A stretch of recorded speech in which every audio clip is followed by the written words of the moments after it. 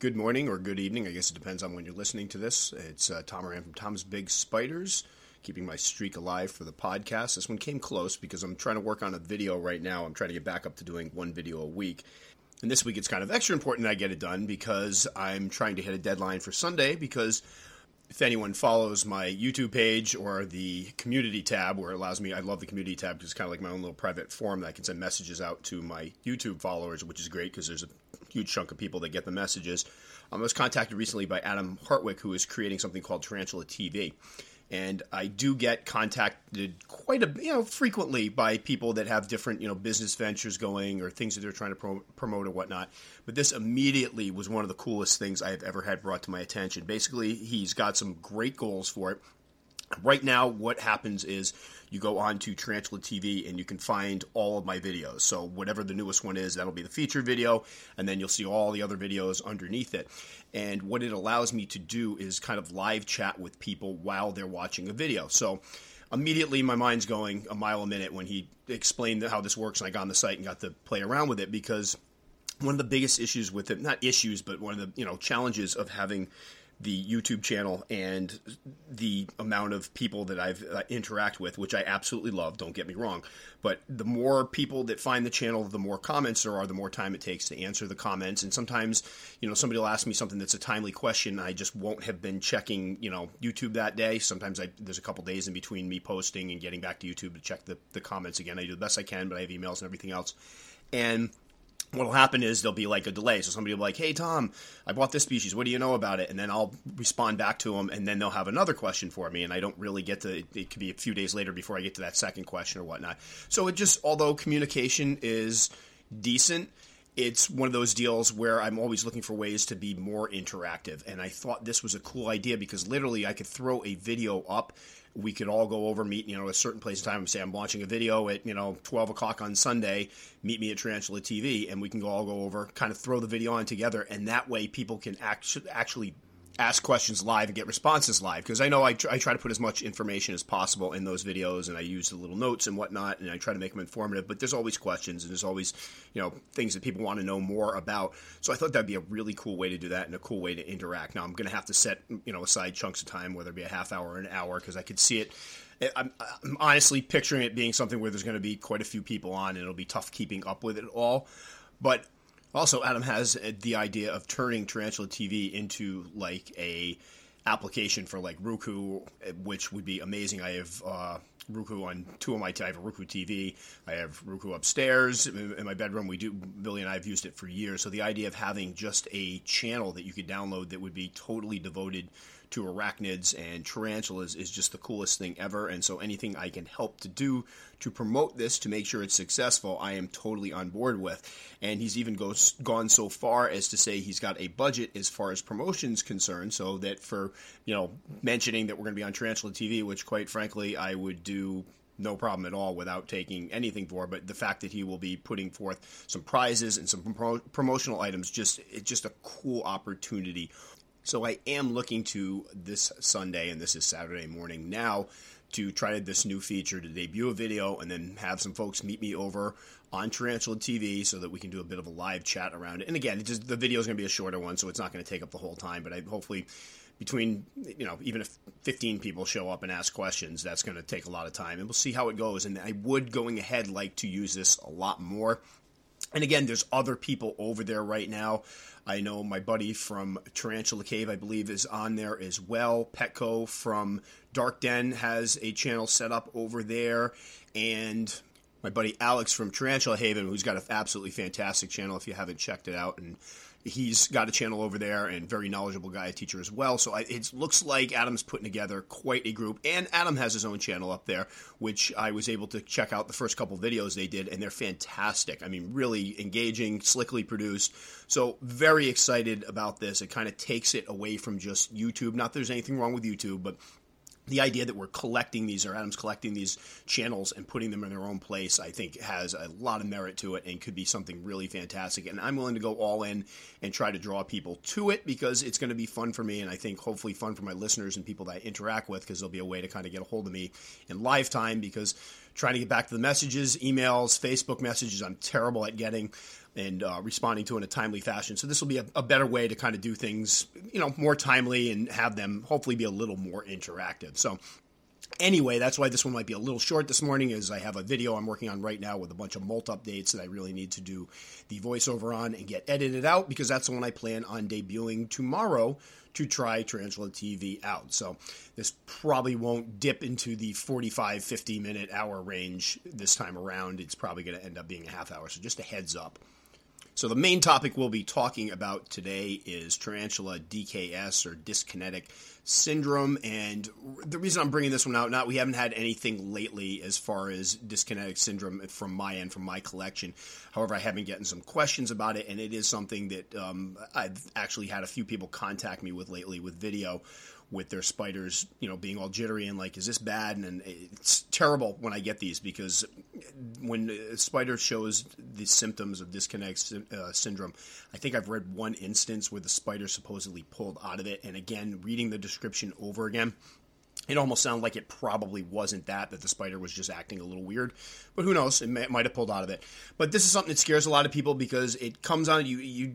We talk about ad nauseum the fact that tarantulas aren't particularly expressive. So a lot of times we see it as they all of a sudden have something wrong with them, when in fact they probably were sick for quite some time and just didn't display any symptoms. And when dyskinetic syndrome comes on, and when you see it, it's pretty unmistakable and devastating to watch in one of your animals that you've taken care of and cared for. It's very tough to see. The first time I experienced it was with an Acanthoscuria insubtilis that I had bought. It had molted out. It looked great. It had when it molted, it had a little skin stuck to the abdomen still, and I moistened it down with a Q-tip and it came right off, but nothing major, nothing that caused any alarm. It was like, all right, a little skin left. That happens all the time. Unfortunately, it ate once, I believe, and then afterwards it started moving funny, and I was totally thrown off. I'd never seen this before. Immediately suspected that something was up. And within a day or two, it got to the point where it was jittering around so much, it looked like it had completely lost control of its limbs. So if you'd slightly blow on it, and I'd only do it because I was trying to convince myself that what I was seeing was normal behavior, but the legs would just go up and down. It would kind of spin in circles. It's just, again, horrific to watch. I'm sure there's people out there that have experienced it in their own collection. And at the time, we couldn't figure out what had caused it. However, after giving it some thought and looking at some of the possible causes of DKS, one of them is pesticides, and we were treating our dogs with that flea and tick stuff that you would basically run down their spines, and it was out and about. Like, you could obviously put your hands in it. If you're petting your dogs, it was on your hands, and although I was always very careful when feeding my tarantulas and making sure that I wash my hands after petting my dogs, it's possible, and I don't recall this happening, but I very easily could have pet the dogs, handled the cricket, dropped the cricket in, and exposed it that way. So that was the only explanation we could come up with at the time. And believe me, I've made it very clear, when I experience a death, I take it very seriously. It hits hard, and I'm always agonizing over what I could have done differently to prevent it. And that was a tough one, because I love this little spider. I'd never seen him around before. I believe we picked it up for my birthday, and so it was tough seeing it go down like that. So since then, I've received, I put up a really cruddy video with some not particularly great music in the background to show people what it looked like. And since then, I've had several people contact me seeing the same thing. So before we get going, like in earnest on this one, do understand that it doesn't seem to be something that happens very often. I've kept hundreds now of tarantulas over the years, and I've only seen it twice in my own collection. So it's not something that happens frequently, but it is something that when it happens, it can spook you a bit. It's something that it really freaks you out, because you're not used to seeing something like that, and it is disturbing to watch. So anyway, the point of this podcast is about 18 months ago or so, 2 years ago, I got contacted by Emily Draper, who was basically planning on doing a paper on tarantula DKS. She was a veterinary nurse. She was interested in tarantulas, and I thought this was absolutely an amazing idea, because we really don't have much on. Unfortunately, a lot of what we get in the hobby, and I had somebody contact me recently asking for scientific proof of everything that I've said in my videos, and I'm like, honey, it's not going to happen. We don't have it. A lot of it's anecdotal. Fortunately, people aren't studying the way that we would like, but this was an instance where somebody was going to take a scientific approach to looking at this, and I think it's a huge task, because there's so many things that are thought to cause DKS, but to have any information or any type of points that we could look at to go, all right, this is another possibility, or we can narrow it down to this, or this is some similarity, I think is huge. So Emily emailed me, said she was going to be working on this, and then I get contacted by a lot of people that are going to be working on stuff, and I don't necessarily hear back, but lo and behold, she got back to me, which I was incredibly thankful for, and shared a link to the completed paper, which was an awesome read. Now, unfortunately, I can't print the paper here. You'd have to subscribe to the journal that it was printed in or pay for the article, but I am going to go through some of the things that were mentioned in it. And what's going to happen, I think, I'm getting a hold of Emily again, is I'm going to do a write-up of it on Tom's Big Spiders. I'll probably revisit it in the podcast as well, but just kind of hitting some of the highlights. And then Emily and her partner, Stephen A. Trim, who are both the ones that worked on this, will hopefully answer some questions for me, because I do have some questions after reading this. So the introduction is pretty straightforward. It describes what it looks like. And if you've seen it, it's basically they look like they lose full control of their limbs. They have very spasmodic movements. They kind of jitter. When they go to move, they kind of spin around and can't seem to get traction, can't seem to go in the right direction. And basically what happens, they can't eat, they can't drink, and they usually die within a week. I know when mine got it, it was like 4 or 5 days. The second species that I got that had it, unfortunately, was a female H. pulchripes. That one hurt as well, and I saw her in the corner of her enclosure. She's usually in her burrow, and she didn't look right, and as I opened the enclosure, I kind of breathed on her, and I watched the legs go, and I'm like, you've got to be kidding me. No. So if you've seen it, it's very unmistakable, I think. Unfortunately, after posting or talking about it once, I think in a article on Tom's Big Spiders, a lot of people were showing me videos like, I think my spider has it, and it was just normal movements. I think when you actually see it, it's blatantly obvious. So in this paper, Emily and Stephen both cover, obviously some of the symptoms of it. And then they describe the ataxia, unusual posture, and diminished righting reflex. So, for example, you will see people have found their tarantula flipped over, and they put them back over to their, on their feet, and they still kind of scramble around.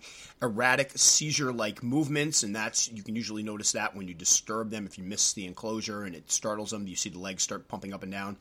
Intense preening of the pedipalps and appendages. That I have not noticed, and that was one of the things I looked at, like maybe that's an early sign of it that I missed in some of these. So now I'm kind of scared because I noticed one of my tarantulas preening the other day. But lethargy and hydrophobia. And then next up, they go into some of the possible causes for it. Now, again, I feel for them on this one, because trying to figure out what could be causing this in spider is a tough order, but they do come up with some great ideas, and I think phrase it in a way that makes it a little more succinct than some of the things that are out there on the internet. So a couple of the ones first, I'm going to skip the first one because I found that one the most eye-opening. Neurodegenerative disorder, and they put the signs exhibited by afflicted specimens could be indicative of a ganglion disorder. So basically, when you see this happening, it looks like there's something wrong with the nervous system of the spider. It looks like it's fritzing out. If you ever seen the movies where they have like little robots and they start fritzing out and they're like twitching and making weird noises and everything, it almost looks like that. So that could definitely be something. And they talk about underlying genetic abnormalities or protein accumulation, misfolding syndromes that cause neurodegenerative conditions in vertebrates such as prions. So again, not going to be lying to you guys and telling you I know exactly what that means, but I will be following up with some questions so we can get more information. But I have heard one of the things said that could cause this is some type of neurological issue, possibly caused by, in some cases, extreme heat, exposure to extreme cold, dehydration, something that triggers these. But again, we're not sure. Another one that comes up, nutritional deficit, which I found, again, very eye-opening, something I don't know if I really considered before. But they bring up vitamin D deficiency has been linked with causing neurodegenerative symptoms in vertebrates. So it could be a vitamin deficiency. So there's been a lot of talk about whether or not you should gut load crickets and roaches or whether it's needed or not. And this could be something that points to the fact that maybe through what we're feeding our feeders, they're not getting the nutrients they need, which could cause issues there. And they go on to break it down more scientifically, talking about the omega-3, omega-6, and alpha-linolenic acid. My gosh, this one's a tongue twister. They've also talked about dehydration possibly causing it. So again, there's been instances where I've talked to people and they said, yeah, it dried up a little bit and she was looking a little lethargic and curled up and I gave her some water and she was fine, but then later on the symptoms showed up. So that's something to look at. Suboptimal husbandry. And this is one that I have seen one instance, unfortunately, where when they sent me video of the tarantula, it seemed pretty apparent to me that if it didn't get DKS, it was going to die from something else because it was in pretty bad condition. Luckily, the people listened to me. They had inherited it from somebody else. They were told this was totally fine. It wasn't. So incorrect humidity levels coupled with unsanitary conditions, they write, could be precursors to an infection due to the buildup of bacteria and fungi. That is the one that kind of scares me. The bacteria and fungi one has been something, and I've talked about it earlier, that I'm starting to think more about my fossorial species and the fact that they're in these bins of dirt where it's not like we're out in the wild where the water can percolate down through and filter out and, there's constant weathering and whatnot. They're in a box full of dirt where there's nowhere for the bacteria to go. And even if you use cleaner insects and, clean out, spot clean and stuff like that, you could still miss stuff or have bacteria in there that could be harmful to the spider. So this is what really piqued my interest in this. Now, with the species I lost, the Insubtilis, I will say I don't think it was a bacterial issue because I literally just rehoused it. It was in a smaller container. It picked up size very quickly, so it was only in there for a month or so, a couple months, I think. And then I moved it into a much larger container that had only been in for a little while. So I don't think in that instance it was.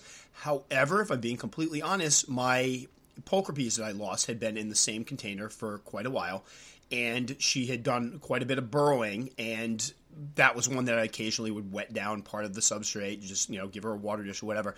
I don't know if a cricket went down there and died. I don't know what was going on in that burrow, but there's a good chance that something might have gotten in there that I missed and caused some bacteria buildup. So that scares me, and that's something that I'm giving a lot of thought to and why I'm starting to think more about doing the more naturalistic enclosure, at least using, feeding insects more and essentially cleaning them out more to make sure that I don't get a bacterial buildup. And then one of the other things she brought up that I thought was interesting, because it's been something I've been talking a lot about lately with other hobbyists, are infections. Tarantulas can get infections, and the first line under infections on their paper are arachnids are susceptible to opportunistic bacterial infection. And we don't know a lot about which things cause it. We're not sure. I mean, we don't have names for the infection. It's not like, my tarantula has a cold, my tarantula caught the flu. But just reading that kind of reinforces some of the things I've been thinking as far as mysterious, when I get mysterious deaths. Could it be some type of infection? Could it be something it caught? Could it be a bacterial infection? One of the things that are mentioned in this is that 3 cases of suspected DKS were discovered to test positive for Pseudomonas species infections. Hopefully I pronounced that right. But this is a type of bacteria that was found in 3 of these cases. So that I find very interesting, because that's not just speculation. They have found this bacteria or an infection of this bacteria in 3 of these, which is a common thread. So again, I do think, and a lot of people believe, that there are many different causes for the DKS.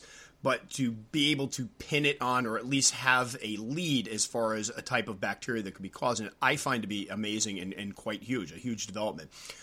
And this is specifically one of the questions I have for the authors of this one, because I want to know more about this bacteria, like where it might be found or whatnot. But according to this report, there are actually 2 different types of bacterial infections that can be found in arachnids. One of them is on the cuticle, and another one is systematic. It's inside of them.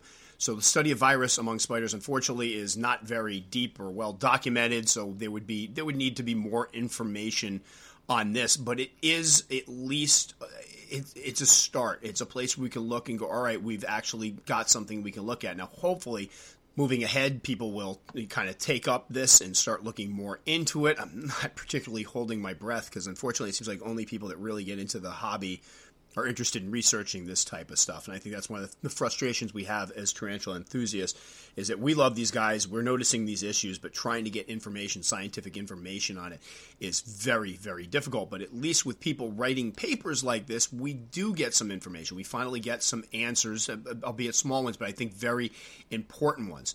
So furthermore, when you go in the article, there's a whole section about nursing of DKS cases. And I've found personally, I've done a lot of research into this, And there aren't many cases, like I said before. I found one where it sounded like the spider turned around, but overall, the prognosis isn't particularly good for your spider if they get this. And most people, I tell them, if it comes down to it and they're not eating it, it gets worse. Sometimes euthanize them using the freezer. It's the most humane way to euthanize a spider. It's the way to go because they basically just twitch around, they don't eat, they don't drink, and then they die. However, mentioned here are ways to sedate if you want to, deal with the spider that way, which I think for some people it's probably out of the realm of possibility, but there is a whole section on sedation of them.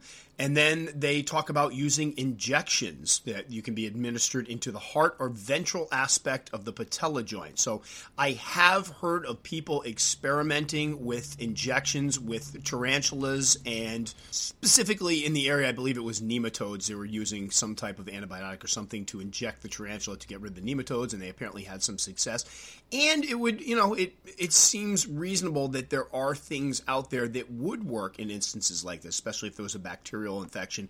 Although I think treating arachnids with pharmaceuticals, that's definitely an area that we don't have a lot of experience and or information on.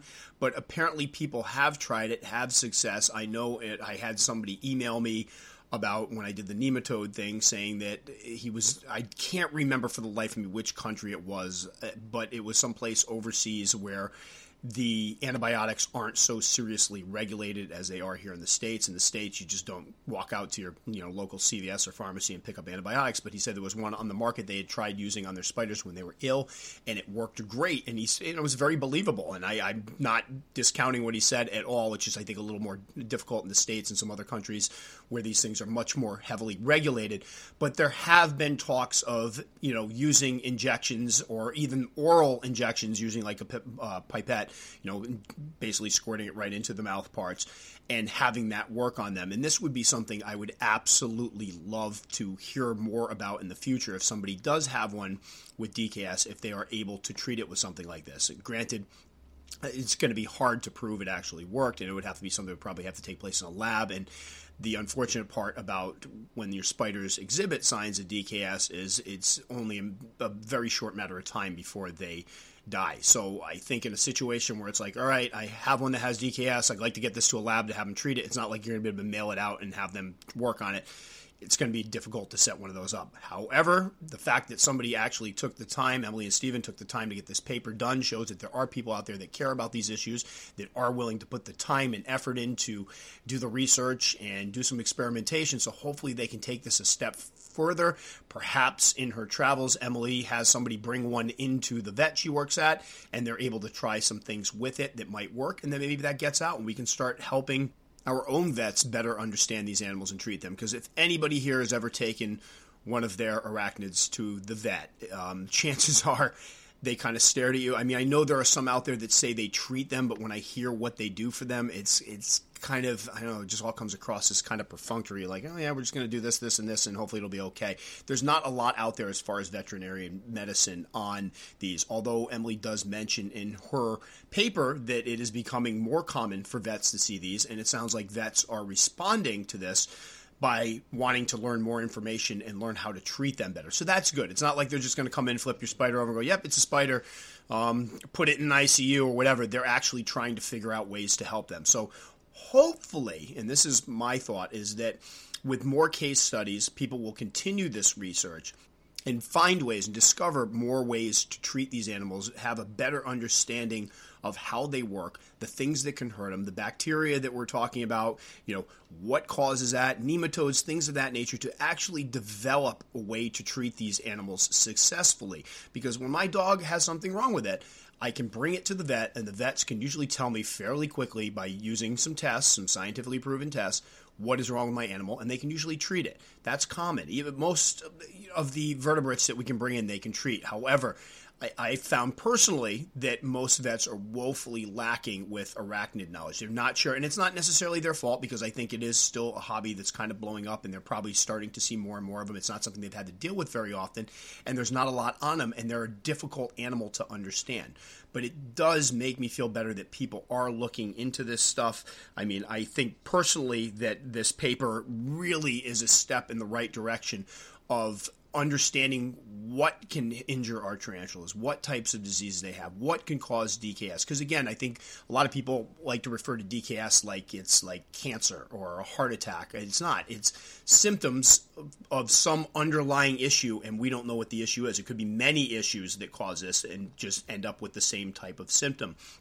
So until people start really looking at this more carefully and scientifically, we're kind of at a loss. But I know I would love to see a day where something's wrong with my tarantulas, and instead of me just combing the internet looking for examples of people that have had the same thing or trying things like, we've talked about the ICU before, and I don't really find it particularly helpful. I think it helps in a case where something's dehydrated, but otherwise you're just taking something out and stressing it. The spider's already stressed and not doing well, and you're plucking it out of its home and sticking it on moist paper towels. I just find that sometimes it really doesn't work, and it's kind of like backwards thinking how to treat these guys, but it would be nice to have something more than that to go to when your spider is sick. I would have no problem paying. We bring our dogs to the vet. We get the yearly visits.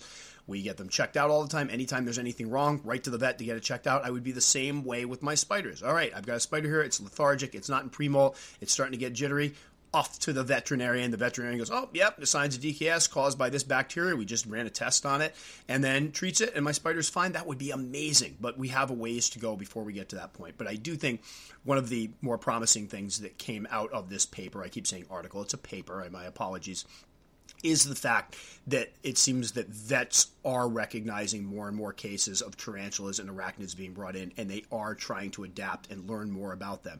So if we have people like Emily that are actually taking the time to study these guys and do things like that, and obviously she is involved in veterinary medicine, and people like Tim, who's obviously interested in these animals and has the ability to do the correct scientific research, that's huge. We need more people like these guys in the hobby so we can start progressing in terms of veterinary medicine where it applies to tarantulas, because I will say that's the one part of the hobby that I lament, is the fact that we don't have a lot to go with as far as when our tarantulas get sick. It's something that's weighed heavily on me lately when I had the whole substrate issue.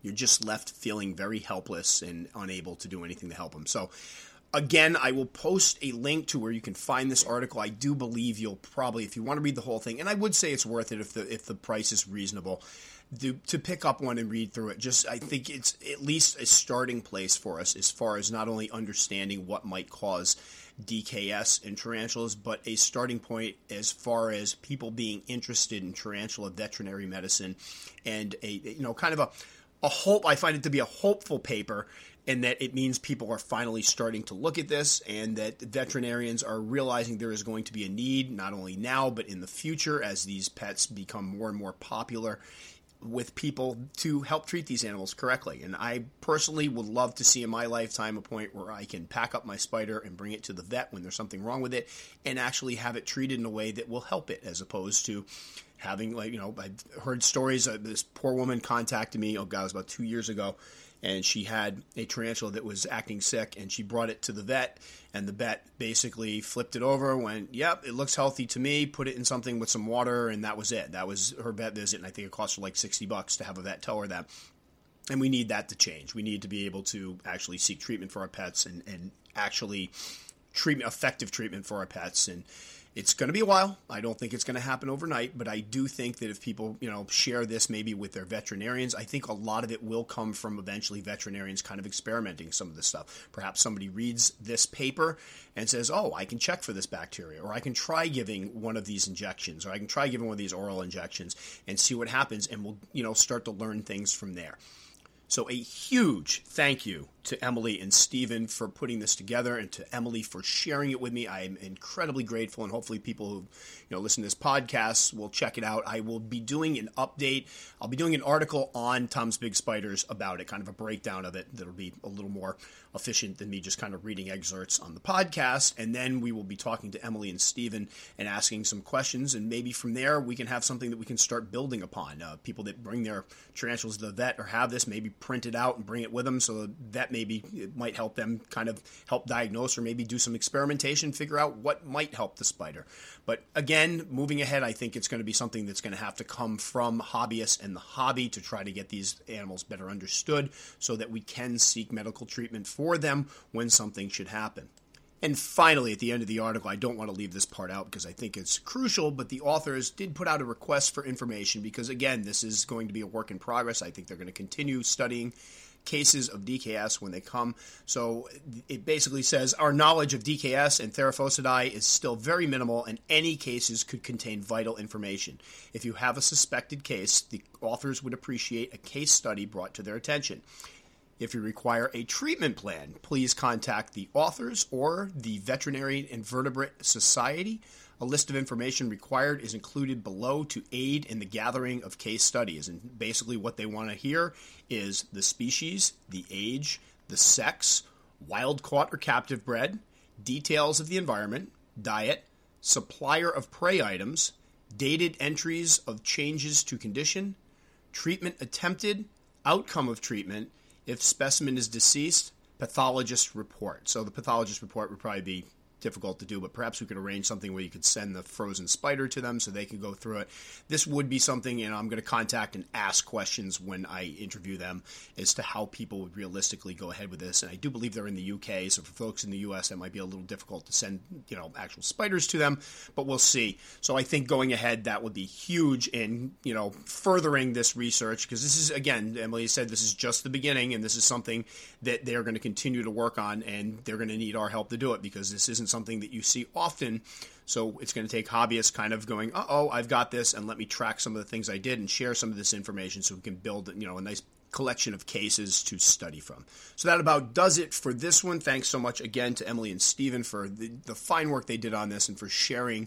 Personally, I think it's just great that somebody's actually taking the time to look at some of the maladies that can plague tarantulas. We just really don't have a lot of information on them, so anything helps, and this is a huge step in the right direction. Hopefully some hobbyists that encounter this terrible set of symptoms can help them out and report what they've seen. I know I have a couple that I could probably report on because I did take some notes after the fact as I was trying to figure out what happened to them, so hopefully we can get this information to them and they can get something done with it.